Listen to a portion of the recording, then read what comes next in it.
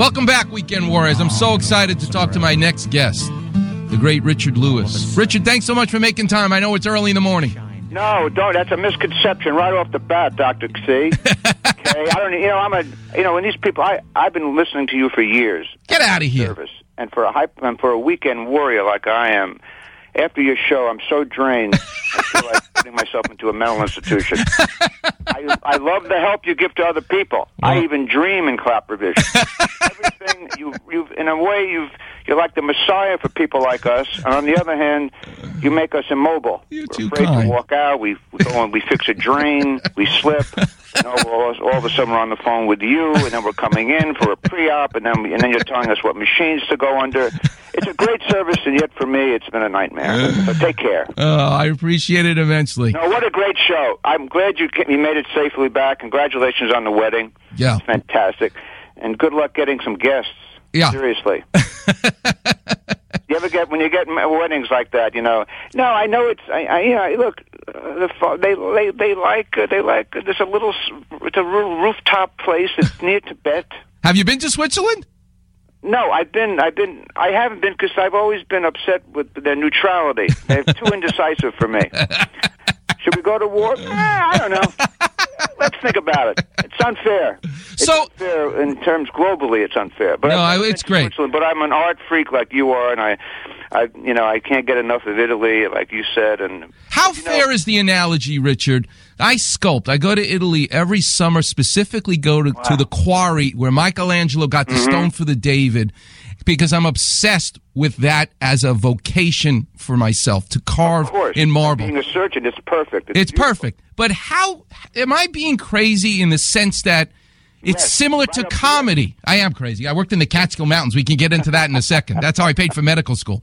But to be able to remove the stone, to see the figure that's hidden inside the rock, different than additive art like drawing, painting, or clay. But as a comedian, you sit down with a piece of paper and a pen, and then do you carve away the excess words to get to the punchline with the minimum amount of words? Well, listen, I'm not going to. It's a long list of comedians that people love and don't love. I can't like say a Gallagher to a Lenny Bruce or a Mort Saul. Kind of. I'm not putting them down, but like, I'm not sure if he said, should I hit a cassava melon or a watermelon and spend a sleepless night. On terms of, but if you compare that kind of figuring it out to say. George Carlin, and I'm not being specific yet about your question, but like George Carlin and I worked very differently. When I was a younger comic, I've been doing this like 46 years, and I did so many specials, you had to make sure you had like a 55-minute set that was perfect. So you had to go on the road and do basically these jokes every night in the same order so the studio can see it. I mean, the cable network and the director. And that's the only way to make it perfect. And that's just the overall set. But I got bored doing that after 20 years, and I said, I just want to just free associate like you do, basically, on the air. And I have thousands, like 20, 30 hours of material in my... Now, let me be more specific. You asked a very important question. How do you write a joke? And the idea versus for a comedy, it's called the premise. The premise is what's gold. The punchline is what most comics play around with on stage to find the best punchline.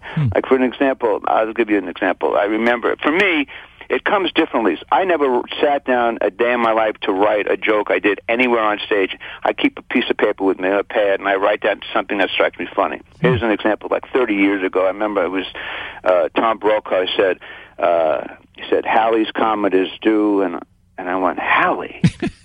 I said, I've been calling it Haley my entire life. And then I wrote down, what else don't I know? And that was the premise. Wow. So then I just, luckily, this stuff sort of pours out of me, whether it's stupid or not. And I said, what else don't I know? Have I been going to, say, a pizzeria and saying, give me a sluice of puzzo with anchovies? And that was the punchline. Yeah. And, and so that, that would get a laugh, Or, so, in other words, when you look at Michelangelo, I think he was very famous. Correct me if I'm wrong. That he would see the sculpture in the block, and he already envisioned it, and his goal was to carve a way to get to that gold, that beautiful. His biographer Vasari, one of the few people he let visit him in his studio, said watching him work was as though a woman was nude underneath the water in a bath, and all he did was pull the drain, and as the water receded, the figure appeared. What a visual. That's how he worked. He could see that figure, and all he was doing was removing the excess stone. It's an amazing. And Vasari then blurted out, he said, well, how do you know when to stop? And Michelangelo, pretty obnoxious, turns to him and says, when you hit the skin. Oh, God. Some tough. I hope you don't say that in the opera room. But I was listening to you today, because you're so brilliant, and you really, all the acclaim you get is worthy for sure. And but I was saying, if you're not entirely out from the anesthesia, you're not supposed to, and you're here and you're going, give me this, suture that up. I saw Monet's. I was right. You move it over a little bit. He's unbelievable. I prefer Gauguin in a lot of ways, and of course, this is Richard Lewis. So let's get some expressionistic work going on here with Monk. And I mean, you're so in tune with your work, and you mentioned that doctor that you've probably studied under in Ranawat. Mm-hmm. Yeah, I mean, he was a kingpin when I was growing up in New York, And I remember seeing you. You don't remember meeting me, but I actually remember going to make rounds. You were sitting in the corner mumbling about Switzerland. No, in the 80s, I was there. You were visiting some friend of yours at the hospital for special surgery. Right. And I remember seeing you then. A woman who had many, many surgeries, and wow. it's sort of ironic that I would speak to you for the first time today because I was on my way to start a 3-month tour about 2.5 months ago, and foolishly, waiting for the car to take me to the airport, I decided for no real reason to go on one of these little roofs I have in the house to check a drain. Uh-oh. And I'm in my 60s now, and you got to really not only just because I'm in my 60s, but there was a safe way to lower myself down and a stupid quick way. Ugh.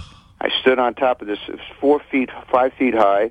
Rather than sit on it and just lower myself down and put my weight on my feet, look at the drain, do the same thing, lift myself up on the thing, go into the house.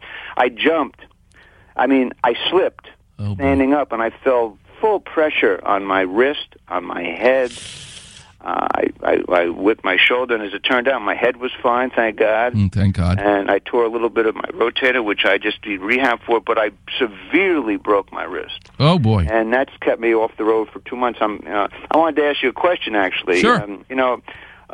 It's doing great, and if you don't, I've spoken to so many people that don't really follow through with rehab, and then, their fist looks like something that would be the sequel to Frankenstein, and it's their fault. You really got to do your therapy, right, Doc? Otherwise, you do. Even as good as the operation is, you're not taking, you got to show up with your own shovel and do the work yourself. Well, so I've been doing that religiously, and I have all these crazy little things I can do with my wrist for mobility, and I'll do it unconsciously now. If I go out to dinner now, and I don't have to wear the brace anymore, I'll be putting my chin on my wrist and bending it down, and people look at me oddly, but, I don't care. I mean, it's all about getting healthy again. And did they put plates and screws in your wrist?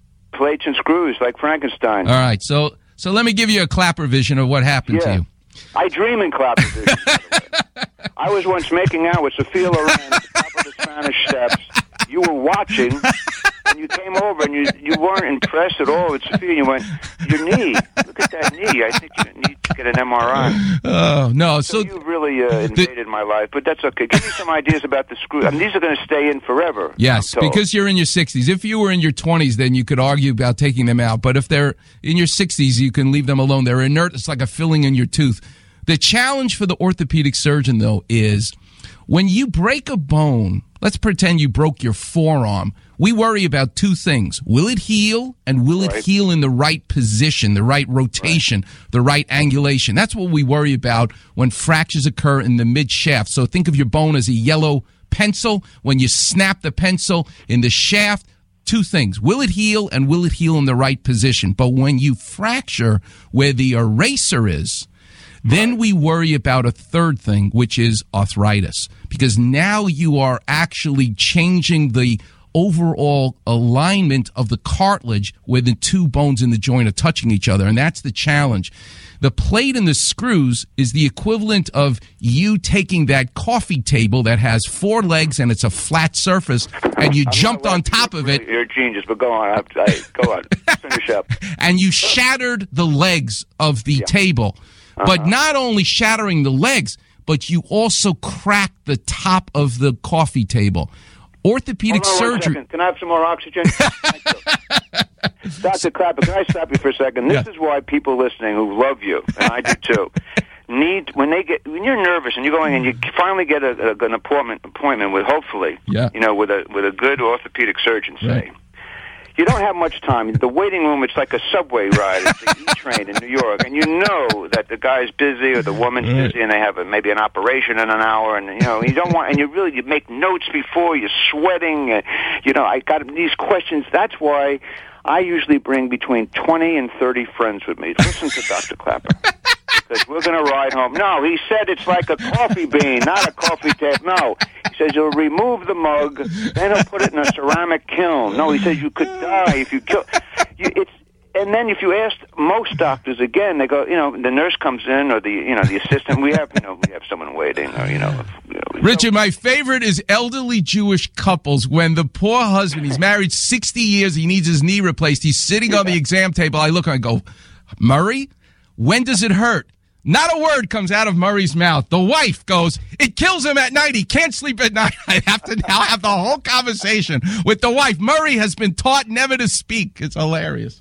Well, listen to me. Is this good? I had a hernia again, but this time I knew. And this is like 2 weeks after my operation with my wrist. It's like 6 weeks ago. Mm-hmm. But the first time I never had a hernia. I was on the road. In the middle of nowhere in Florida in a concert hall, and I don't know, it was whatever. And I'm there the night before, and I see this bump down there in the groin area. Yeah. And I leap right to, I'm dead. About a week. Now, you have to know that I was 90 minutes from the Tampa airport, and I wasn't going to call anybody because I was afraid to hear the bad news. Never get sick in Florida. Never have surgery in Florida, Richard. No, but I wasn't, believe me, where I was, it would have been, it would have been not Western medicine where I was. I wasn't going to see anybody. It was a very odd venue. So the deal is, I don't call my wife, who has much more positive about these kind of things. And I would have said to her, because I thought it was, I hate saying it, I thought it was a tumor. Right.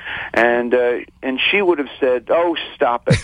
She would have said, she would have said, like, that Italian restaurant we went to in Burbank that we disliked, and I just saw online that if you don't like this meatballs, or if it's a bad meatball, it could lodge in your thigh or in your groin area. And I would have to live with that ridiculous Aesop's fable all the way back to Los Angeles. So I didn't tell anybody until I went right to see my doctor the next morning, and he says, that's hernia. Boom, thanks. Thank you, ma'am. Richard, can you stay on for another segment? Can you stay on the line for another segment? I just want to... segment? I'm on a gurney already. I lived through it. All right, hold on a second there. Warriors, coming up next, we're going to get into more with Richard Lewis. It's just... This is because he's so smart. That's the only way you can be this funny. You're listening to the one and only Weekend Warrior Show on ESPN LA 710.